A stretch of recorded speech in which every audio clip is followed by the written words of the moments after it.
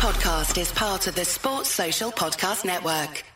Good evening and welcome to Slogging It. It is the absolute pleasure of myself, Simon and Eugene to welcome multiple Ashes and World Cup winning player, global franchise coach and absolute pioneer of women's cricket globally, Lydia Greenway. Lydia, absolute pleasure to have you with us. Thank you so much for agreeing to come on. No, hi guys, no problem at all. Looking forward to having a good old chat this evening. You look a bit scared saying that, so I'm not sure exactly how excited you are with bated breath. We tend to start off, the same way with all of our guests. Just asking how you first initially got into cricket. I know your dad loved his cricket, and so do you want to just talk us through a little bit of that, your first memories? Yeah, definitely. I think for me, my path into the game was very similar to a lot of girls my age. I had a male relative who happened to be my dad, and he was a good club cricketer. So my weekends were spent up at our local cricket club in Kent, Hayes Cricket Club, where we would just watch my dad play. We try and copy him in the nets. I've got a brother and a sister, and just a really great childhood, to be honest. And that's where I tried lots of other sports, but cricket was sort of the main one that I really enjoyed and was quite good at as well. So just sort of stuck at it for that bit longer. But I didn't have it as much at school, or I did as I got older in secondary school. But I think it's much better now. You played in the Kent boys from under 11s to under 16s. That must have been a bit strange, really. But do you think that helped you pave your way throughout your career as you kind of went through it? Was that something that helped? Yeah, I think playing the boys' cricket, most of it was with my club, Hayes. But I think that was sort of my training arena, as coaches will be familiar with the overtraining technique, which is where you train harder than you will ever have to play. So boys cricket did that for me. The bowlers were quicker, the batters hit the ball harder, they were quicker in the field. Umpires would give you out when you weren't out because they didn't think you should be playing. All that sort of stuff. Parents would make comments. So for me, that was it. Just made me a much tougher cricketer, and I loved it as well. And it helped that I was, quite good friends with the boys that I played with. You got into the first women's side at the age of 14. How did you get into that? What was the trials like? Talk us through that process that you sort of went through after playing boys cricket for so long. Yeah, so I think I was 14 when I went to the Kent Women's Senior Trials. It was quite informal. I just got invited to go along to a cricket club where they were hosting the trials because the following week was the county championships. And at that time, it was a 5-day competition. You played 5 50-over games in a row. I don't actually know how we did that. And that was it. That was our county season. And so I went along to the trial. That was the first time I met Charlotte Edwards as well. Managed to get picked, and I was on my way up to Cambridge. And so that was my first real experience of playing county cricket, and it was probably a good training part to be on physically in terms of recovering to then play again and again and again. So that was good. Back then, was cricket? I mean, was it? Were you paid as a cricketer? What was the sort of process to go through? I mean, I don't want to delve too much into the detail of it, but was it something that was regularly done, or how did that process work? Yeah, so I guess sort of the journey that I had in terms of the professionalism of the game. When county cricket wasn't paid, still isn't. But when you play for your country, so I was 17 when I got picked to play for England, and the funding that we got was lottery funding. So it was, it wouldn't cover your mortgage on a house if you had one, but it did give you a bit of pocket money. And then from there, we had a really good initiative linking up with Chance to Shine. So a lot of people will be familiar with the work that they do in state schools, and that way we got paid for coaching. We had flexibility when we could go on to tours, and we actually had a better salary than when we had lottery funding. And obviously now the central contracts came in 2014 for England, and now it's at the level where domestic players are now becoming professional. So it's been on a journey. It's developed quite quickly as well, I think, in a short space of time, which makes it really exciting. You mentioned there, obviously, meeting Charlotte, who is obviously a huge name in terms of English women's cricket and achieved some fantastic things as English captain. It must have been great to be able to learn from someone who was such a force in the women's game from such an early age when you first got into that Kent side.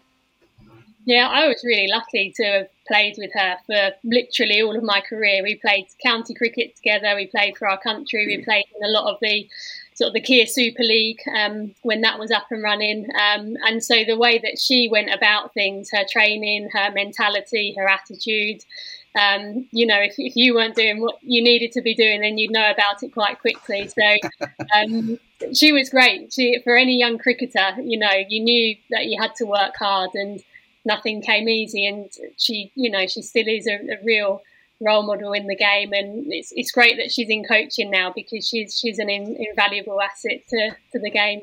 Was she incredibly demanding as a captain? Right from, I imagine that she would have picked you out as someone certainly to watch for the future at a very young age.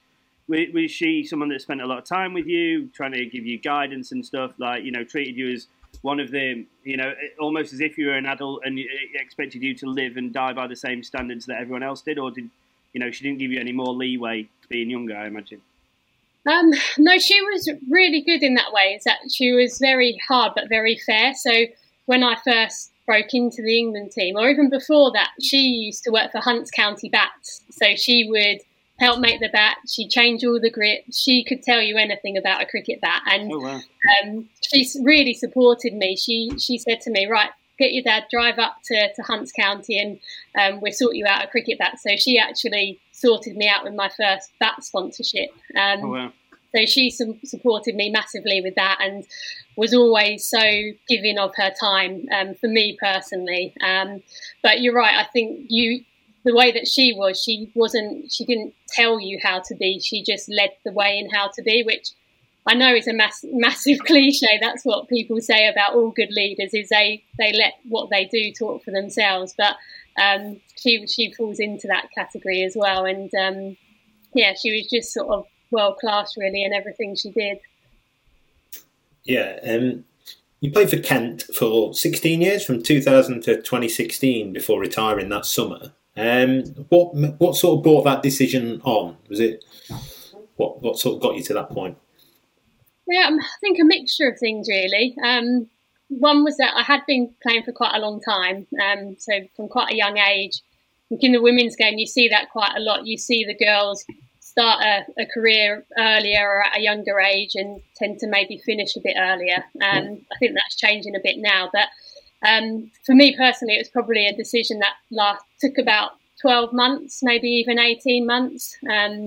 So it was a mixture of, we had changes of coaches that were happening. And so that affected, whenever a new coach comes in, you're suddenly having to, start again effectively, which is great. It keeps you on your toes. But I think, there are different factors, form as well. You start to question yourself, even if you are good enough. I think as soon as any levels of doubt creep in, that's quite dangerous because you engage with thoughts that you've never had before. And suddenly those thoughts become more and more frequent, and you question yourself a lot more. So, eventually I got to a decision which I was really happy with, and really pleased with everything that happened in my career. But obviously it's nice to move on as well. Very successful one. Yeah. You were first picked as a 17-year-old to tour Australia. I mean, I can't even think about touring any country at that age of 17, but never mind to go and tour Australia from that perspective. Was that a baptism as a fire, or what was the sort of what was your mentality going to go and play the Aussies in their own backyard?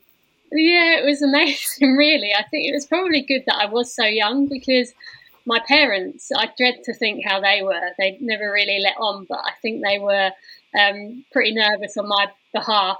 I had to work out how the flight transfers worked and all that sort of stuff. And then when you're out there, I only really knew Charlotte Edwards when I joined up with the team. I knew of the other players, and so I had to sort of get, I guess, acquainted with them quite quickly. And then we were playing Australia, who had been so dominant for a long, long time. I think my introduction to playing them was a bouncer from Catherine Fitzpatrick, and I ended up on my backside, which was a nice introduction to international cricket. But no, it was obviously a really good experience.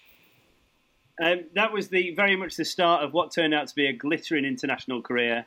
225 games, 5 Ashes victories, 2 World Cups, and I mean, I guess this must be one of your greatest achievements, being named as the Women's Cricketer of the Year in 2010. It's a pretty decent list of achievements to be able to, now consider, with all the great things that you're doing now, just to be able to look back and go, wow. I mean, I achieved some really, really cool stuff in the game.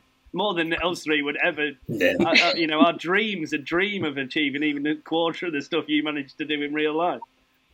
It's obviously great, and I think, I guess when you do look back on it, it's really humbling, I guess, to know that you've managed to win World Cups. But I think like anyone, it's the experience that you have. I think that is the best thing that goes with it.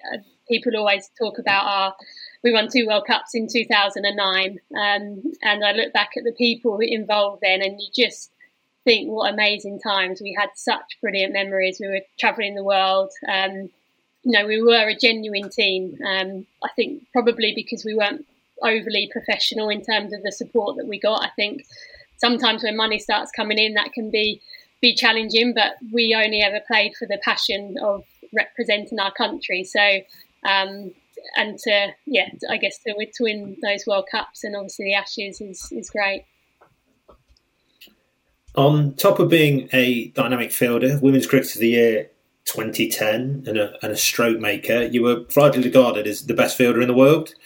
Was this like a natural ability, or was it worked on? Was that like something that you sort of prided yourself on to get yourself into that professional game? I think it was, I guess, a few things. Multi-sports. I think I played quite a lot of different sports, and as a coach now, a lot of parents ask me, my daughter loves cricket. When should she just only specialise in cricket? And I always say, she shouldn't. She should go and play as many different sports as she can for as long as she can. You look at other players around the world. Susie Bates, a New Zealand player, she played basketball for her country. Elise Perry played football for Australia.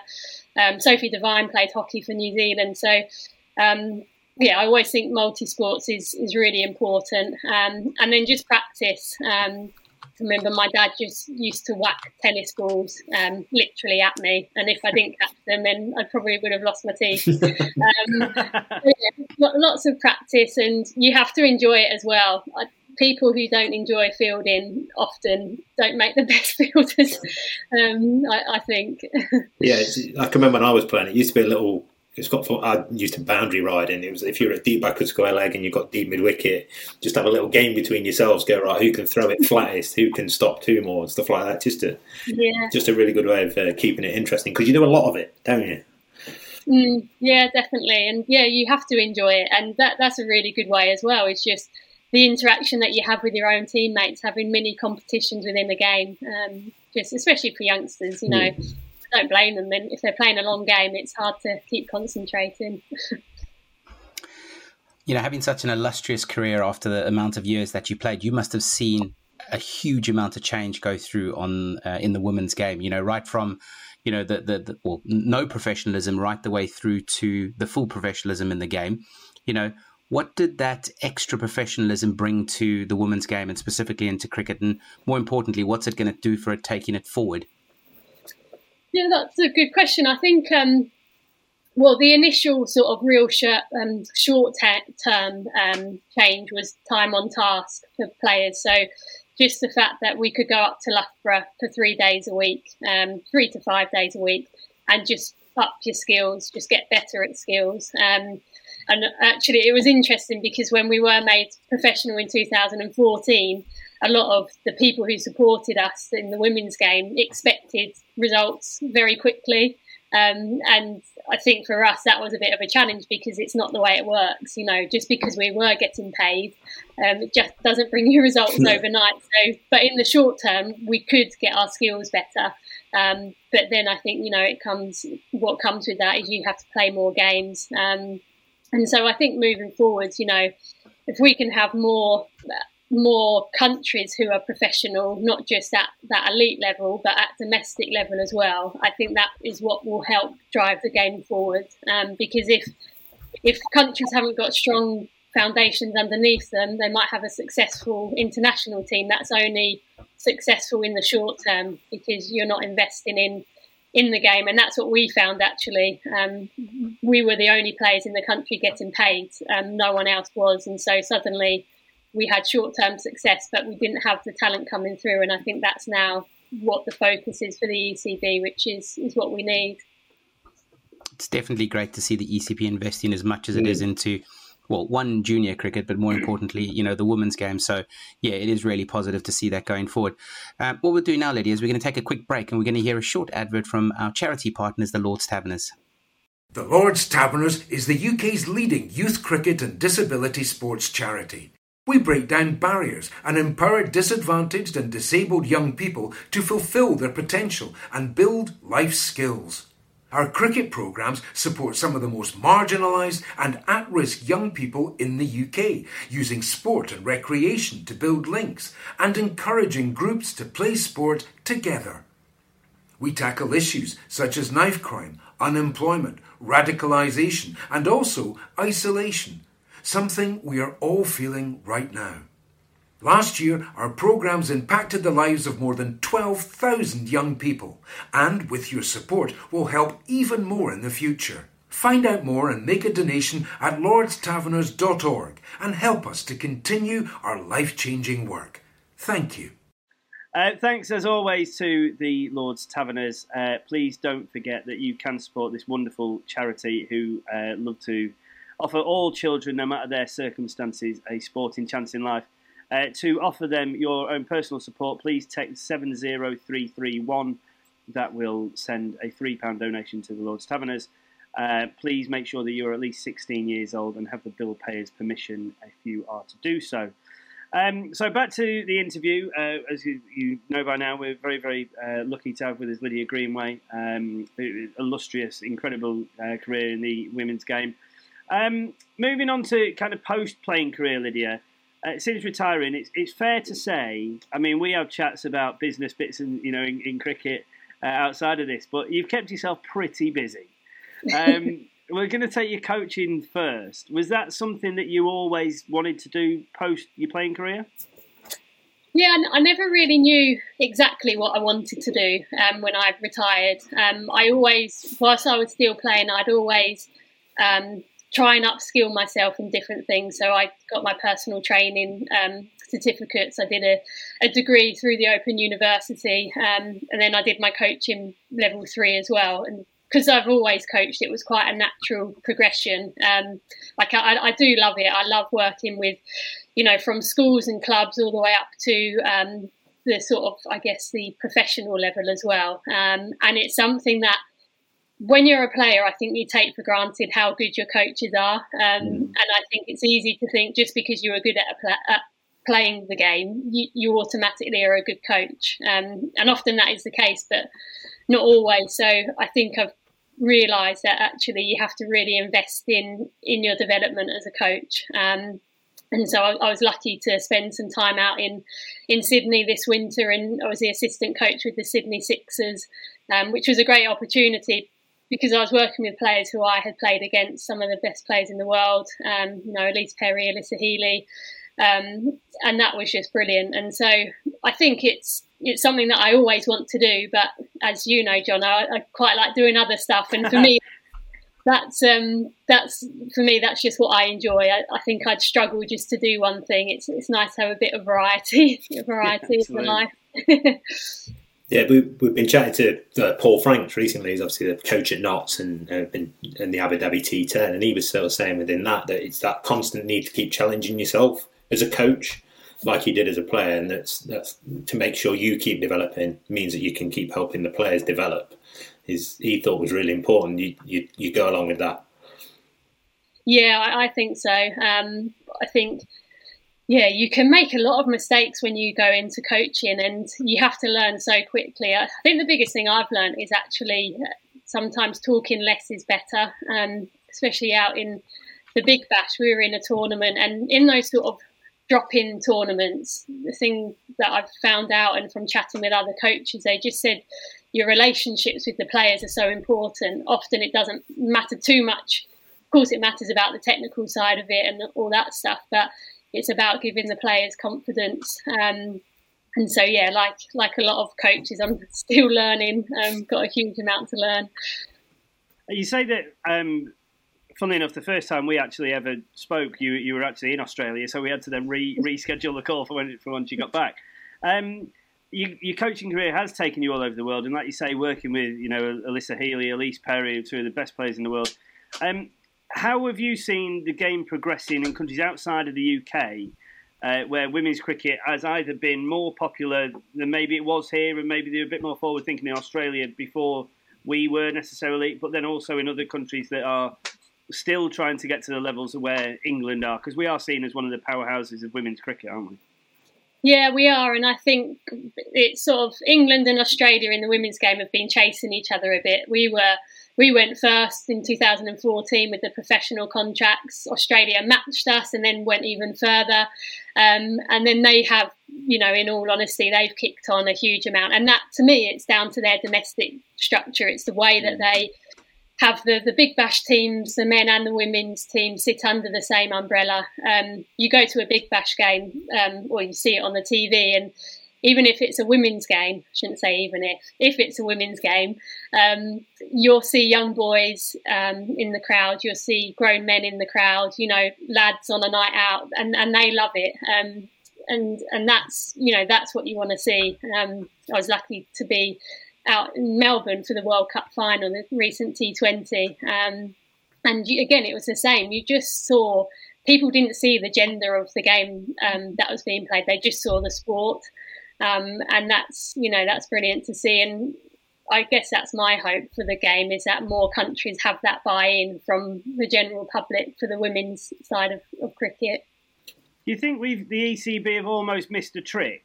We had Simon Hughes on a couple of weeks ago, and we were asking him about, obviously, the 100. The English created T20. It's an English product, but we kind of let the rest of the world take our, toy and run off with it and kind of make...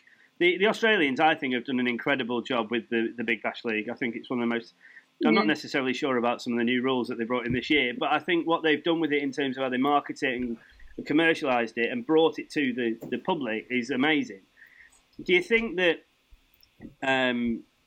the women's game in England, well, you obviously think that would be served so much of a better purpose if it was run in the same way as but that could be put in place by the ECB, couldn't it, to run it as in a much more similar way to the Big Bash?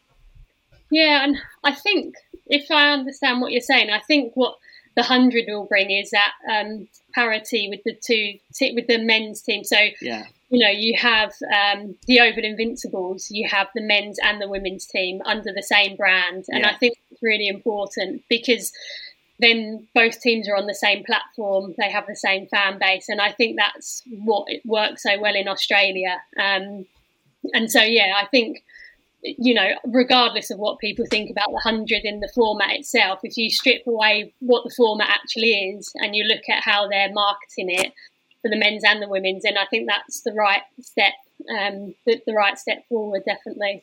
Do you think there's been a dramatic change over your sort of playing career in the way that women's cricket is perceived by the traditional cricket followers? Obviously, to sell out the World Cup final at Lord's was a massive thing. But do you think there's been a dramatic change in perception from the traditional cricket supporters?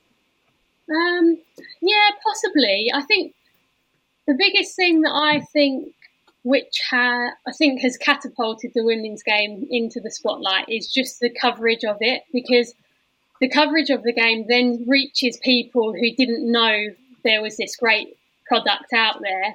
And so suddenly those people who hadn't had access to it before are there at the games, I think. And then in and amongst that, you have got the traditionalists who have said, oh, look at these girls, they can throw, they can catch, and they're like, oh, they're good. And so some of those have been converted, but you will always get the old-fashioned attitude, unfortunately. That comes with all the sports. And it was funny, actually, I meant to say this earlier, back in 2005 we won the Ashes, and as had the men, and they were obviously, that was massive for us as English people, and the reward for it was the open bus top tour around London, which we were on, and we were on the bus behind the guys, and so the guys were going through and we were behind them, and there were people looking up at us, and they had no idea who we were. And you could hear in the crowds, and we did actually hear someone said, "Oh, they're the wives and the girlfriends." Oh, no. And but we didn't care. We were having a great time. You know, a lot of people knew what we'd done. But I think, how long ago was that? 15, 16 years ago. But yeah, I think since then, I think generally the public are pretty good. It's getting better. Was there anybody that pulled the Freddie Flint off? Don't answer that. A little bit back closer to home, you've launched the female cricket store and cricket for girls. And looking at more of it from an equipment side, this is equipment that is specifically meant for women. So, this is obviously a fantastic initiative. Tell us a little bit more about it. Yeah, it came about through the first lockdown, actually. I had quite a lot of time on my hands, and it was something that I'd always wanted to do, mainly because of the conversations that I had in schools, in clubs, to parents, and so many of them had no idea where to go, because obviously there's some amazing brands out there who have online equipment and everything, but it's actually quite hard to find the women and girls specific stuff, and it's also hard to find information about what they should buy. And so I just thought, right, I'll just give it a go. And so I teamed up with some brands who do a brilliant job. I don't know if I can name them on here. Yeah, you can. Yeah. So Kookaburra, who people wouldn't be aware of, but sorry, Jono. That's all right. Viking and SM. So I sort of just got in touch with them because I was aware that they had been really proactive in what they were doing for the women's game. They'd done a lot of research, they'd spoken to the players, and they'd developed ranges. And so I thought if I could build a platform which had all of this brilliant equipment in one place, do some videos to help parents, because the girls playing the game now follow a completely different pathway than what I did. A lot of the girls don't have male relatives in the game.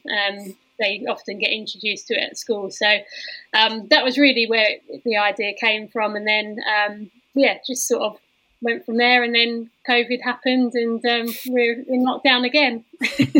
On the equipment side, Lydia, can you explain to us why it's not only a kind of mental thing for girls and women to have their own lines of equipment, but it's also like there's a playability aspect to it as well, isn't it? Because if they're expected to use the more traditional men's or boys' sizes that don't necessarily fit the right way, then that can have an impact on the quality of the cricket that they're able to play.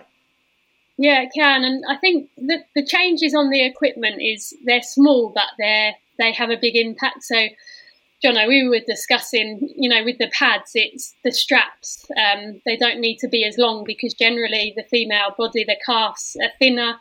So you haven't got this overhanging strap, which could result in you getting given out if the ball hits it and the batter, the umpire thinks it's the bat. To the wrist straps on the gloves, and the weights of the bat. So they sound small changes, but they're actually really important ones. And that ultimately will help the females perform better as well. From a mental point of view, though, I think that it'd be incredibly important for female cricketers, women cricketers, girls cricketers, to actually be able to go to somewhere like a female cricket store and actually see stuff that's been specifically designed that it's girls and women's equipment, rather than just having to look at something that says boys or youths boys or men's stuff on it. I think that is important as well, isn't it? Yeah, it is, and that's one of the barriers that is still in the game. I think there's, a lot around the language that's used. As you say, the labels on the kit, automatically that puts young girls off. And it was really nice, actually. I had a nice letter from a mum of 2 daughters. The mum had never played the game. No, she didn't have any family relatives who had played the game. But she just said, to be able to go to a place and know that a cricket ball was the right size for them, and she didn't have to look through all the different options. She just said it. It took away any sort of stress. And so if we can do that for a few people, then I think hopefully that's a good thing to be happening. Yeah, never. To be fair, with my sparrow legs, I could have done with some shorter straps. I was thinking the same thing for me. I was like, I could do with some of these shorter straps. Proper chicken legs. I'd always had to double and triple fold it just to get around. Maybe I was doing them up. I'm like an upside down triangle. That's my problem. I've got a really thin bottom half, and then there's just barrel on top of my hips. Yeah. Laura, can you just explain for us the Cricket for Girls initiative, sort of how it works, the numbers that you're looking to affect, and how many people you think you brought to the game through your softball festival?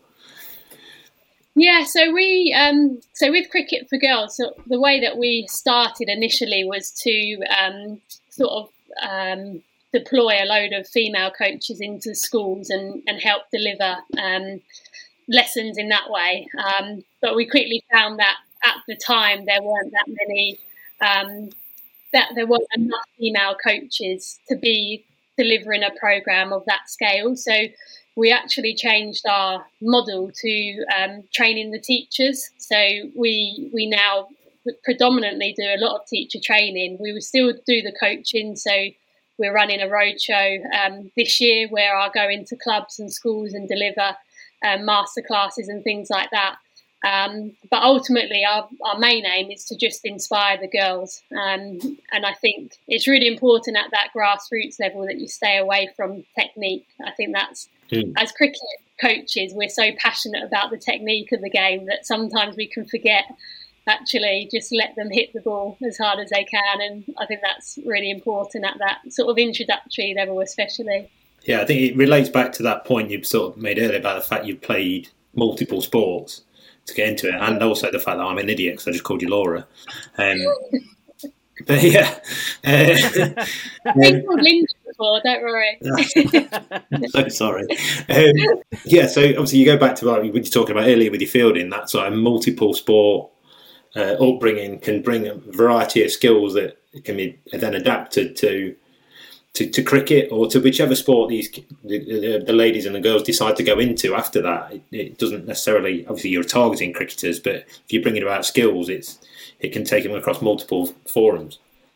Yeah, and I think as well, cricket's a sport where you do see a lot of late bloomers, so to speak. So I think, and equally, if they do specialise too early, you also see a lot of, I think it would happen in the boys' game. You get, a 12-year-old called Johnny, and apparently he's going to play for England, but he falls off a cliff when he gets to 15. And so I think it's really important that, parents, coaches, teachers are mindful of that. And so playing multiple sports will only ever keep the balance, really, of what's important. And I guess that helps mentally as well. Otherwise, you can scar a young child, I think.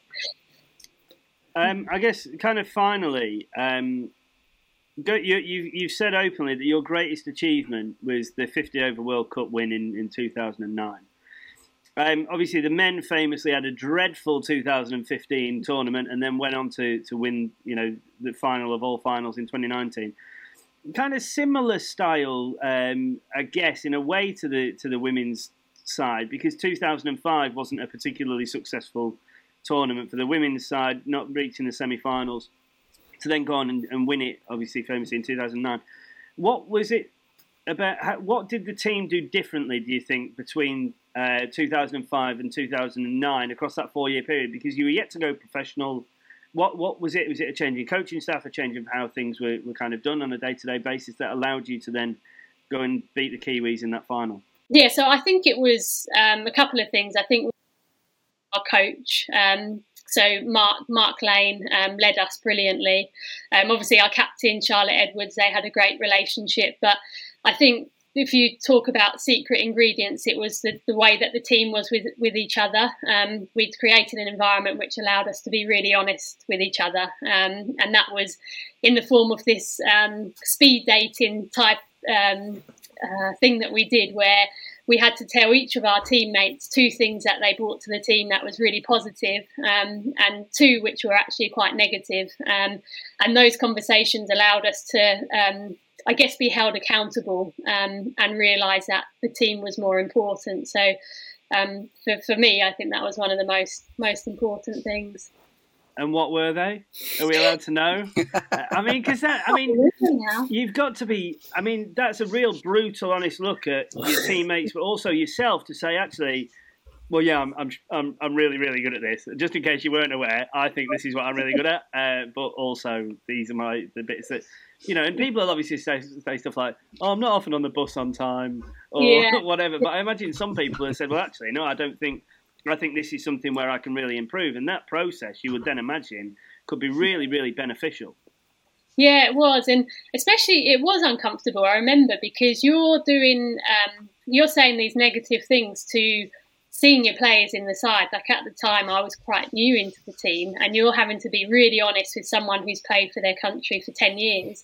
But I think everyone actually really respected that. And I know it's not saying our skills were the secret ingredient, but I think when you're on the pitch and you've been that honest with people, actually it helps you win games, that sort of team togetherness. So yeah, I can't actually remember what mine were. It must have been bad though, I'm sure. Was there anyone that kicked off? I am trying to remember this. I can't actually remember.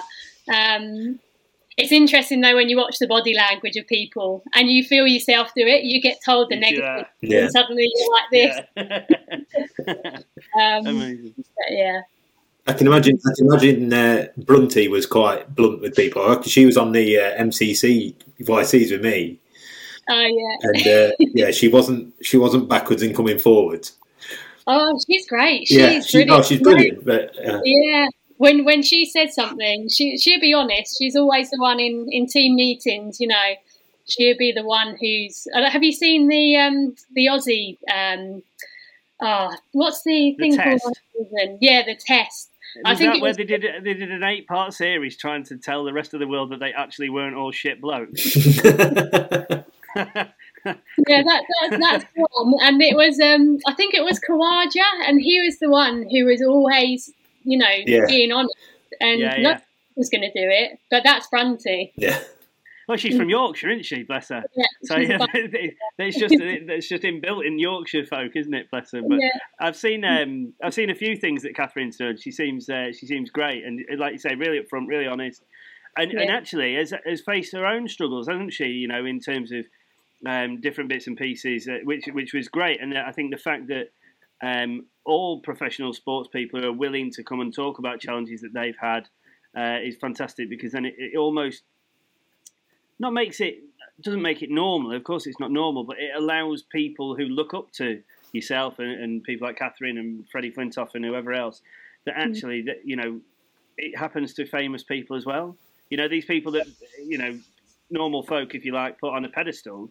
It makes it almost relatable, and we see that other people who we kind of think of as heroes actually go through normal kind of tough things too. So, Lydia, it's been an absolute pleasure to talk to you. Thank you so much for agreeing to come in and talk to us. I think it's amazing what you're trying to do for the girls and women's game, not only here but also further afield and globally. Long may that continue. I'm going to have to. I'm busy scurrying away on ideas for Woodstock as to how we can start to dominate the women's game. But yeah, it's been wonderful to talk to you. So thank you very much. Right, thank you. Thanks for having me. Nice to chat to you all. We're now going to try and take £10 off you. Okay. I think Simon's matching. Are you matching, Simon, or am I matching? I'll do it. I'll go this time. Right, cool. For calling the Laura halfway through the interview, yeah, fair enough, actually. Yeah. No, I love it when it goes like that, because normally if I say, am I matching, they both just go, yeah. Right, okay, Eugene, do you want to ask the questions and I'll do the answers? Yeah, no problem. So, perfect. Laura, No, Lydia. Your Test debut was against Australia at the Gabba. Who was the player of the match? Oh, God. We talked about her earlier. Yeah, she was the first person who came into my head, but then I was thinking, was it Belinda Clark? But it will have to be Catherine Fitzpatrick. Yes. Correct. Yes. Right. Well Number done. 2. Question number 2. I like the fact you've given clues, Jono. I like what you're doing it. Yeah, I thought I completely wrong. I thought for a minute I was matching, and then You see now. completely wrong. Question number 2. Who was the player of the match in the 2009 World Cup final? Oh. Can I just get this right? If I get it right, does that mean that We don't you give guys money. have to match it? That means we don't give money. You don't give money if you get them right. So I should be getting... Although I reckon I'm going to make Simon put 50 quid in. Yeah, I was going to say, I'm pretty sure I'm going to be putting 20 quid in. So you're going to put your money in anyway. Yeah. Yeah, basically. Okay. Nikki Shaw. Correct. It sounds like it's she's going quite good. well. Let's see how this one goes. Question number 3. How many career ODI boundaries did you hit? Includes 4s and 6s. Now you get a little bit of leeway. I can tell you I hit a lot of singles and a lot of 2s. I wasn't that powerful. I've got no idea. 150? 239. Okay. You completely undersold Yeah, yourself. you're going to say you undersold yourself. Right. Well, finally we've chalk one up. We've got 2 quid. We got 2 quid in. This is one that I'm never going to experience in my life, but how many international not-outs do you have? Yeah, no idea. Let's have a guess at 30. It's the kind of question where you want to undersell yourself, this one as well, isn't it? It's like, how old are you if you ask someone? Or, you get asked how old 51. they are. Not No, bad. 51. And finally, question number 5. How many catches did you take? Cross format. Internationally. 120. Oh! 121. 121. But you get a leeway, so you definitely get that one right. Okay. So that's hell of it. That's hell of it. That's That was unbelievable. great work. Yeah, And the other 2, you completely undersold yourself. So that's incredible. So Simon's putting in £20. Yeah. And Lydia's putting in £4, which will be flying its way to the Lord's Taverners, the wonderful charity that it is. Lydia Greenway, again, thank you so much for agreeing to join us. It's been an absolute pleasure learning from you and listening to you and hearing you talk about the amazing things that you're helping to achieve in the women's game globally. So thank you very much. Thanks, guys. And to finish off, as always, here are a note from the only bet company that people should consider, Woodstock Cricket. Cheers, Lydia. Thanks, Lydia. Cheers. Thanks, guys.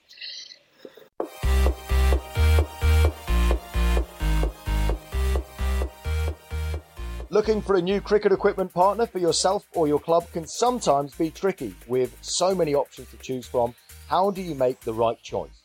When you want quality, value and service, there really is only one place to start. For more than a decade, Woodstock Cricket have been producing award-winning, high-performance cricket bats from their Shropshire workshop. Matched with their classy soft goods, luggage and accessories, Woodstock Cricket really do tick all the boxes. Get in touch with Woodstock Cricket and find out why many loyal clubs, players and international customers can't be wrong at info@woodstockcricket.co.uk. Sports Social Podcast Network.